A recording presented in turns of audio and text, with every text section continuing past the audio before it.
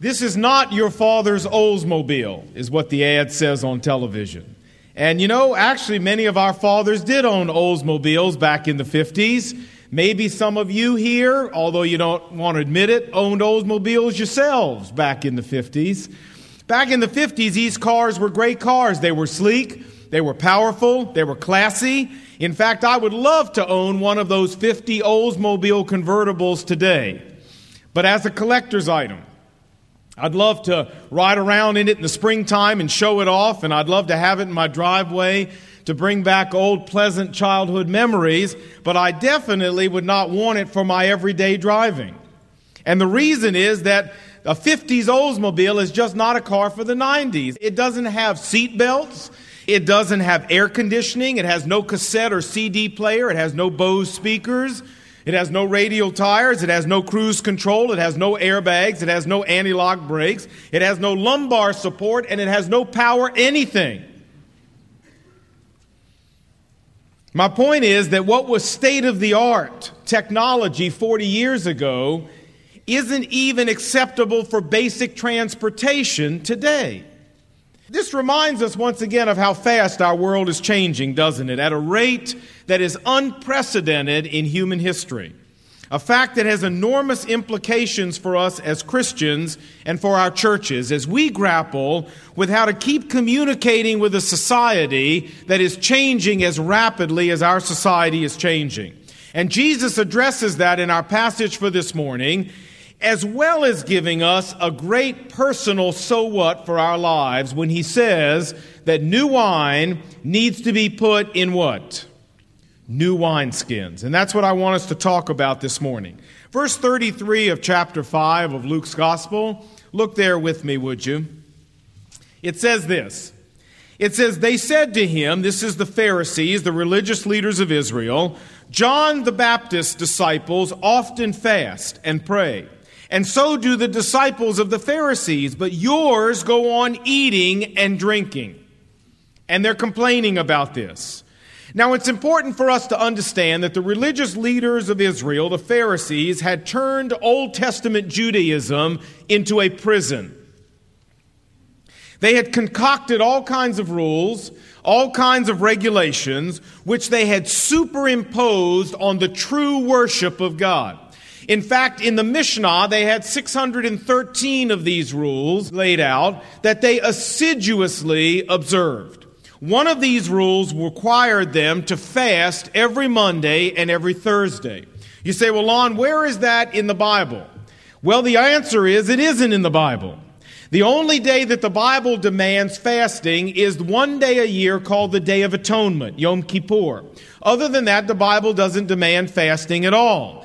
What they had done is gone way beyond what God had required in the Bible, and they had made up their own man-made tradition regarding fasting. And apparently they asked Jesus about this here in verse 33 on a Monday or a Thursday while they were fasting, but Jesus and his disciples were eating and drinking and having a ball. And they didn't like it, and they didn't understand how this could be. Look at Jesus' response, verse 34. Jesus answered, can you make the guests of the bridegroom fast while he's with them? But the time will come when the bridegroom will be taken away from them, and in those days they will fast. What's Jesus really saying? What he's really saying is that fasting is great. It's appropriate when there is a reason to fast. But not just when tradition calls for it. Jesus says, look, I'm like a bridegroom, and I'm here with my bridal party. And when the groom is with his groomsmen and the wedding is going on, nobody fasts. People rejoice. People have a great time. But Jesus said there's coming a day when the bridegroom will be gone, no doubt looking towards the day when he will be crucified and hang on a cross. And he said, when that day comes, there will be good reason for my disciples to fast, and they will. But not now, because there's no reason for them to now. Folks, the issue here between Jesus and these religious leaders was not fasting. The issue was tradition for its own sake.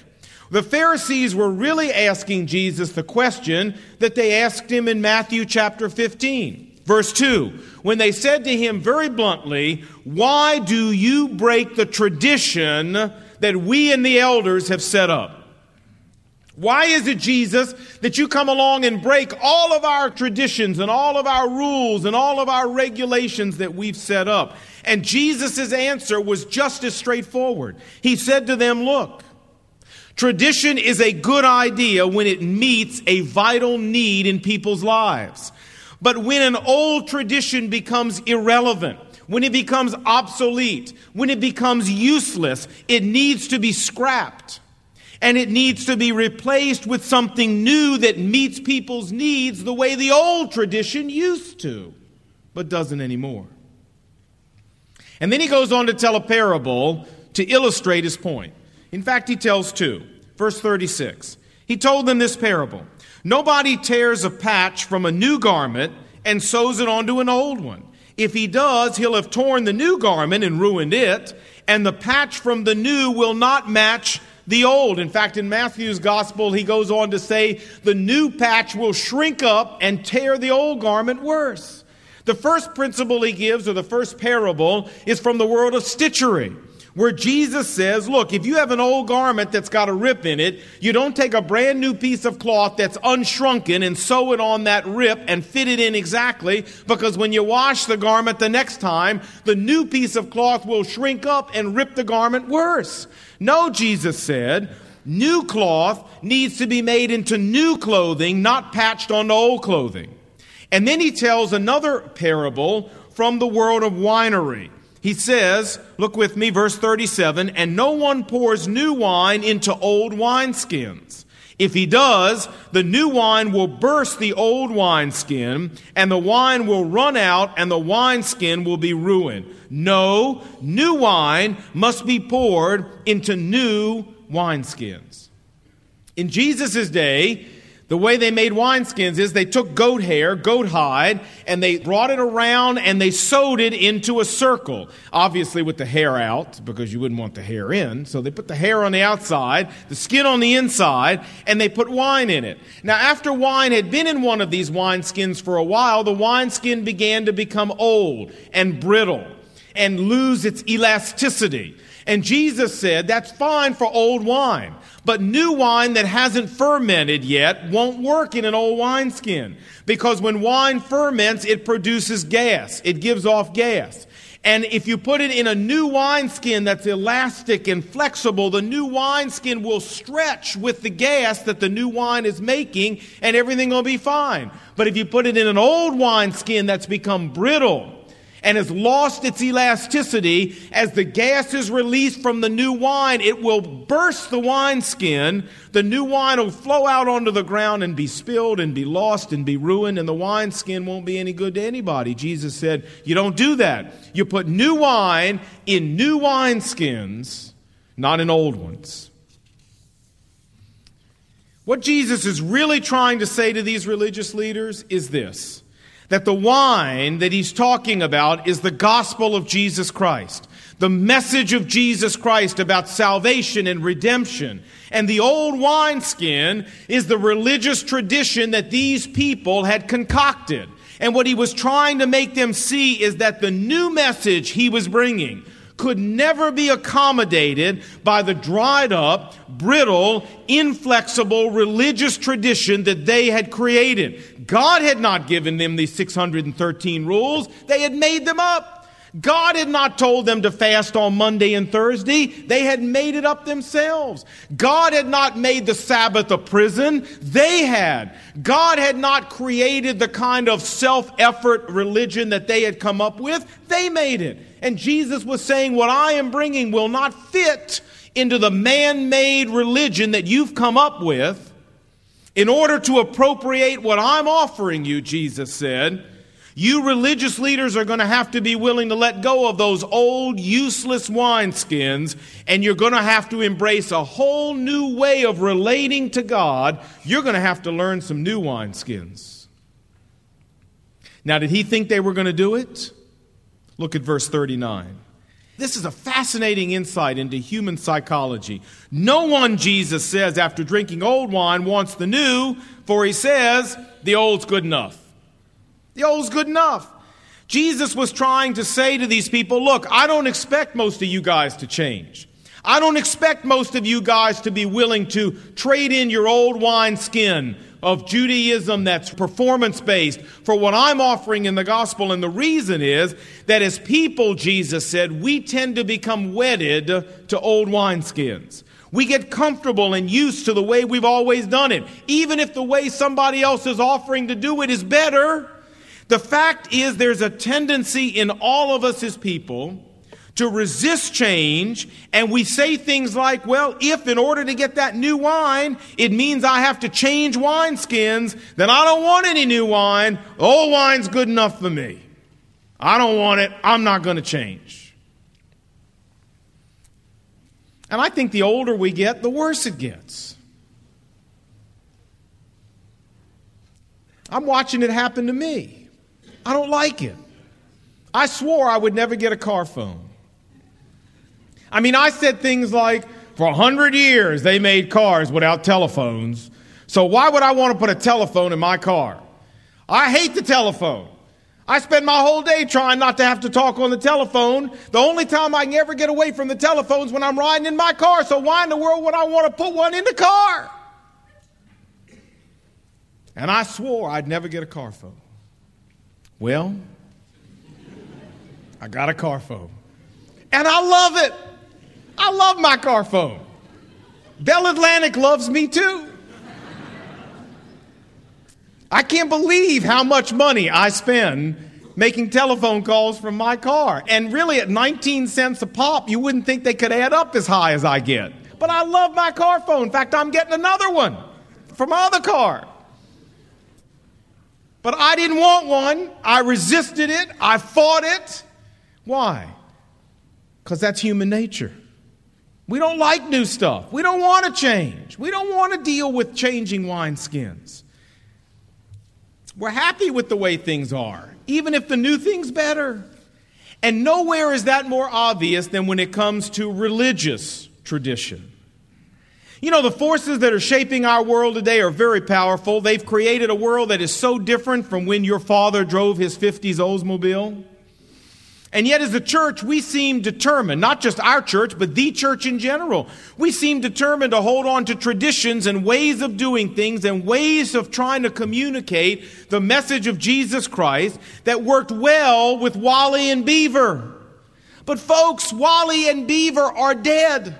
They are gone forever. So is Donna Reed. They are never coming back.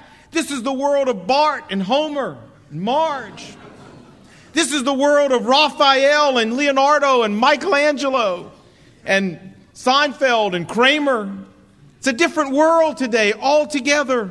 And the really important question for our church and every church is, have we got the unchanging wine of the gospel packaged with the right new wineskin to keep communicating it to the world of today? That's the question every church has to keep asking itself. Have we got the unchanging wine of Jesus Christ and His gospel packaged with the right wineskin that we can keep communicating to this world? George Barna, the great demographer here in America, said, and I quote, "Typically the church has been 5 to 10 years behind society, responding to changing conditions long after the transitions have begun. But now we have run out of time. If we want the Christian faith to remain a vibrant alternative to the world system in this decade, Christianity must prove itself to be real and to be viable, or we will become just another spiritual philosophy in the history of mankind." End of quote. In his book, Dying for Change, Leith Anderson cites research that says 85% of America's Protestant churches are either stagnating or dying. Today, we're not changing wineskins fast enough. You say, okay, Lon, okay. Come clean with us now. What change have you got up your sleeve that you want us to make? We know there's something now. Okay, at least be honest with us. Tell us, what is it we're going to do? All right. I want to honestly tell you, I don't have anything up my sleeve. I have no change in mind that we need to make at the present time. What I'm trying to do is make sure that we never forget a mindset.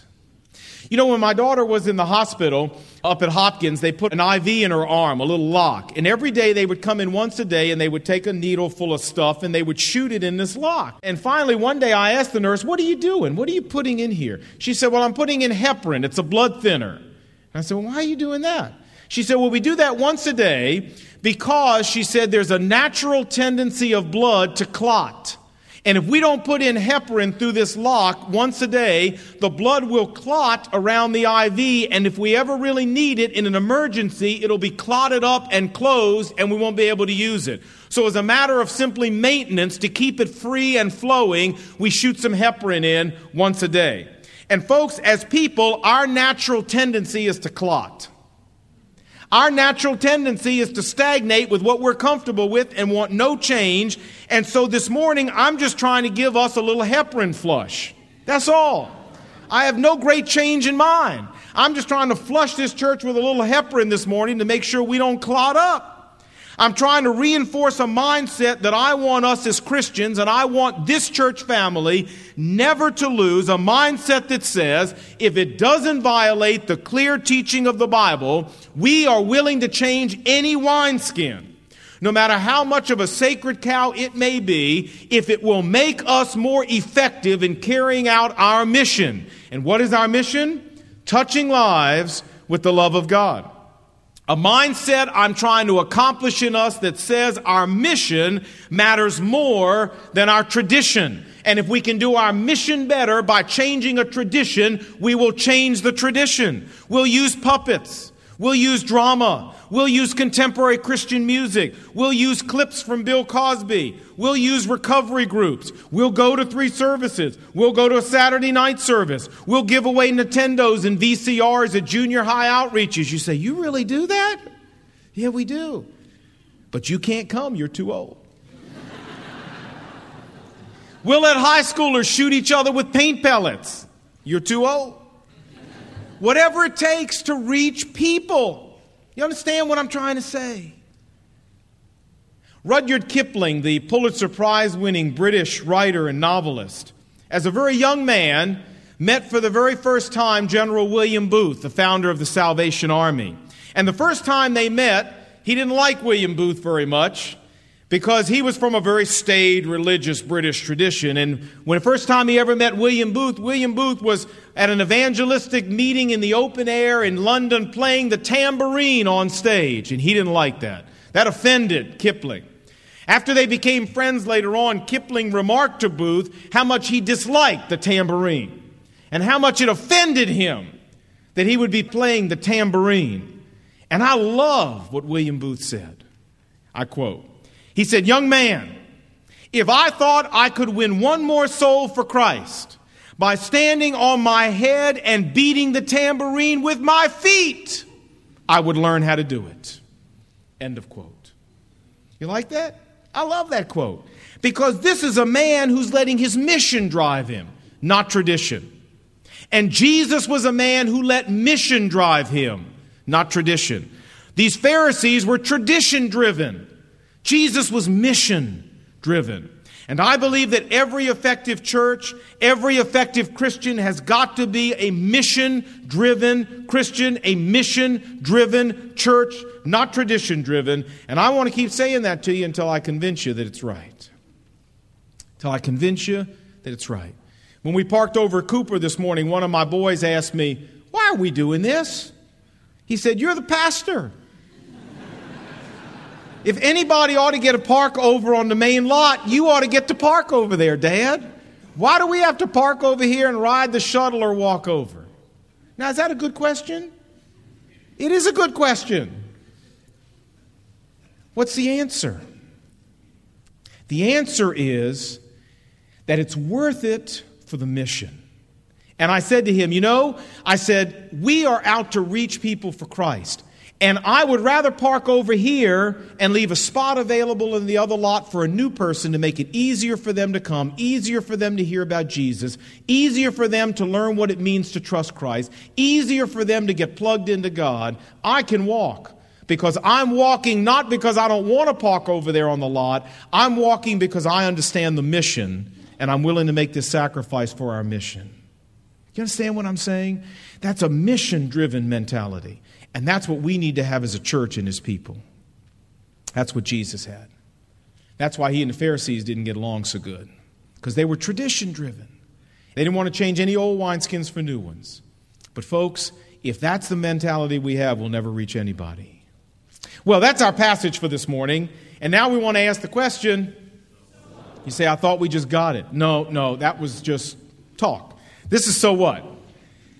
We've already said that the main point here, let's not forget the main point, is that you can't take Jesus Christ and superimpose him on man-made religion. It won't work. It's like smearing fresh icing on moldy cake. It just won't work. But the same truth applies to us on a personal level.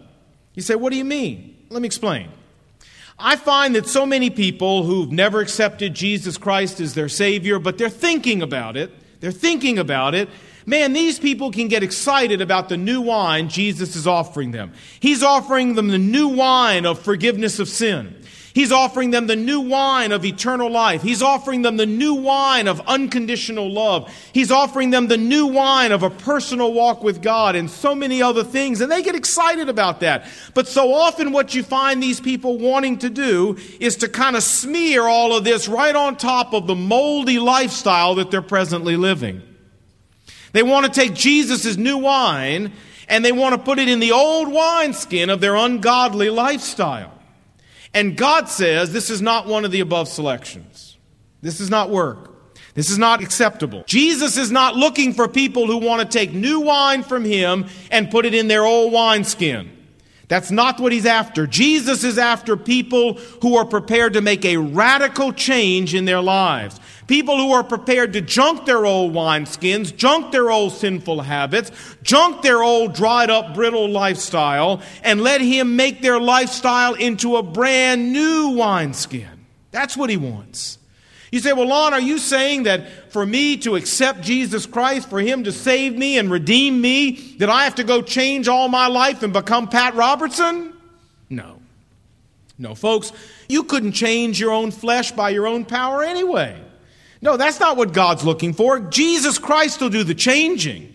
But you and I have to be willing to present him with a willing heart. A heart that's willing to be changed. A heart that's willing to submit to his reshaping of our lifestyle, his reshaping of our habits, his reshaping of our values and our attitudes.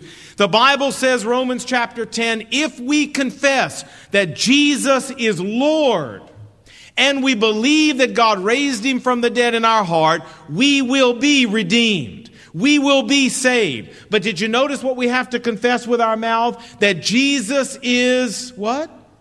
Lord. Jesus is not offering to be your fire escape from hell. Jesus is offering to be your Savior and your Lord.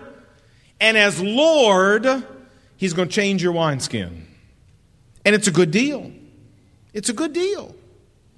If you've never done that and you're here, I hope you will. 22 years ago, I accepted Jesus Christ as my Savior and my Lord.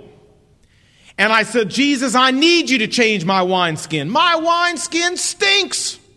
My wineskin is awful. If the wineskin of my lifestyle was so great, I wouldn't want you and I wouldn't need you. But my wineskin is in terrible shape. And I understand that's part of the deal, and that's great. And I'll tell you, I'm not the same human being I was 22 years ago, because Jesus Christ came into my life as Lord, and he made some sweeping changes. And every change Jesus Christ made in my life has been for my benefit. Every one of them. Now, at first, I don't know that I altogether got this. I mean, it took me a while to figure out that this is the way it really was. I'll never forget one time I was sitting in my fraternity house smoking dope with my friends. I think I've told you this before, some of you. But I'd become a Christian about 2-3 weeks before this. And I was sitting around smoking dope with my fraternity brothers, 6 or 8 of them there in the circle, and I was trying to share Christ with them. That's true. I told you a couple weeks ago I had committed myself to try to share Christ with every one of my fraternity brothers. One afternoon we were sitting around smoking dope, and I would take my turn, and then I would try to share the Lord with them. And I was very serious, and I was very committed to this. And we got a little higher and a little higher and a little higher, and finally we were all pretty high, and I'm talking about sin and their need to repent and how God loved them and how Jesus died on the cross for them, and I'm really intense into this. And finally one of my fraternity brothers just started laughing. He just started laughing. He rolled back. He was a big roly-poly fella anyway, and he rolled back. I'll never forget it, just laughing. And I got so angry. And I said to him, "What are you laughing at?" Oh, I was so upset. And just like that, he sat up and he pointed his finger at me. I'll never forget it. He said, "Solomon," he said, "you're such a hypocrite."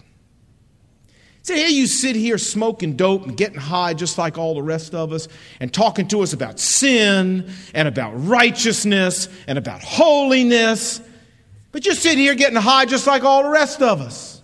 He said, "I don't want to hear about it. You're just a hypocrite like the rest of them." Well, what do you say to that? There's not much to say because he was right. And I'll never forget, I got up, never said a word, just walked out the room. Went for a long walk. And on that walk I said, "You know, Jesus, if my life's really going to count for you, there's really some changes we're going to have to make, isn't there? Changes in the way I'm living, changes in my habits. And one of the first is we've got to deal with this dope." I said, "You know, Lord, for all these years I've been saying, I can quit whenever I want, quit whenever I want. I can quit whenever I want. But you know what? Honestly, Lord, I'm not so sure I can quit. But if you'll give me the power to quit, I'll do it."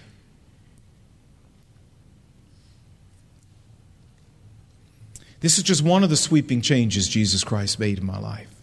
And you know, once we become Christians, the process doesn't stop. There are many of us here who are Christians who somehow look at the process as something that we did the first year we were Christians. We got rid of smoking and we got rid of drinking and we got rid of doping and we got rid of carousing and we did all that. And then we say, "Oh, this is great. I traded all my old wineskins in for new wineskins and now it's just a coast."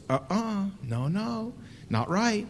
After more than 20 years, you know, God is still asking me to submit more and more of my old wineskins to Him for transforming. Because you see, as Christians, God's goal is not just to redeem us, but God's goal is to transform us into His likeness, into godly men and women. And Ephesians chapter 4 says that God's goal is to have us put off the old self, the old person, with all of its corrupt habits and desires and actions and speech, and to put on a new person that Jesus Christ wants to create in us that follows holiness and righteousness, and that is a lifelong process. It's just that God digs deeper as the years goes on. He digs deeper. The wineskins are the deeper wineskins as the years go on, but He still goes after them. Over the last year, as you know, with my daughter being so sick, God has really used all that to zero in on a whole bunch of old wineskins in my life. You say, "You mean you still use dope?" No, I don't do that. But there's some other old wineskins in my life that are much deeper that God's trying to hit in on this last year. Old wineskins like arrogance and self-sufficiency. Old wineskins like insensitivity to the needs and the hurts of people around me. Old wineskins like valuing things more than people. Old wineskins like materialism and love of material things more than having a heavenly focus. Man, there's a whole bunch of old wineskins in my life that God's been going after. And they were buried deeper than some of the others were. And it took a little longer for God to get me willing to let Him go to work on these. I was willing to let Him go to work on the other ones, but these took a little longer before I was willing to let Him go to work on them. But you know, even though it's been hard, very hard sometimes, I'm really glad with what I see God doing in my life. And I believe as a Christian, if you'll let God go to work on the old wineskins in your life, that you'll be glad you let God have His way with you as well. Will it always be easy? No. Will it hurt sometimes? Sure. Will you always be better for it when God's done? You bet. You bet. If you're a Christian, my question to you as we close this morning is, what old wineskins is God wanting to change in your life? Huh? Maybe He's out after your sexual habits. Maybe you thought you could just kind of smear Jesus Christ over your sexual habits and everything would be fine. But if you accept Jesus Christ the way we are supposed to as Savior and Lord, He's not going to let you just smear Him over your old sexual habits. Maybe He's out after the old wineskin of your business ethics. Maybe you thought you could just kind of smear Him right over the way you've always done business. But He's not going to let you do that. Not if the way you've always done business isn't righteous. Maybe God's out after the old wineskin of your foul language. Maybe you thought you could just accept Christ and go right on speaking the way you've always spoken. No. That's not the deal. Maybe He's out after your arrogance or your self-sufficiency. Maybe there's bitterness in your life towards parents or other people for what they've done to you, and you thought you could just accept Christ and smear it right over that bitterness. No way. Maybe there's addiction to pornography in your life or substance abuse. God wants to heal you. He doesn't want to just smear Himself over that. He wants to heal it. Maybe there's poor self-image in your life. God wants to heal it. He doesn't want to smear Himself over the top of it. He wants to fix it. Maybe there's a self-centered lifestyle with jealousy and competition, fleshly competition. God wants to deal with that. And through your struggles and through your disappointments and through your heartaches in life, my friends, God is trying to remold your life and change your wineskins for your own benefit. He's trying to take your old self off and put a new person on. And if you're wise, you'll humbly submit to Him and let Him do His work. Remember, Jesus Christ isn't out to take anything good away from you. He's going to take away a lot of pain and a lot of hurt and a lot of self-destructive behavior and replace it with behavior that's a blessing, with attitudes that are a blessing, with healing. God's not out to take anything from you, but to give you healing and wholeness. Let God have His way in your life. Let Him be the potter. You volunteer to be clay, and God will make something beautiful out of your life. Let's pray. Dear Heavenly Father, we come to You this morning and we thank You that the new wine of the gospel could not be put in the old wineskins of Judaism that was based on performance and human effort, but that You brought us a new way of living based upon the grace of God, giving us something that we didn't deserve freely just because You love us. We're so grateful for that. But Lord, remind us that this principle goes beyond just the gospel and salvation. It extends to the way we live as a church, and it extends to the way we live as people. And I pray for each of us here this morning that You would work in our lives, Lord, and You would make us into men and women who are willing to let You go to work on the old wineskins in our lives. Lord, You are the potter. Help us volunteer to be clay. And Lord Jesus, I pray that we would lay ourselves humbly at Your feet for whatever changes You want to make in our lives, knowing that You're not going to take anything good away from us. You're going to heal us and do things that are a blessing and a benefit to our lives.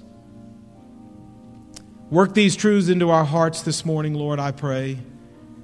In Jesus' name, amen.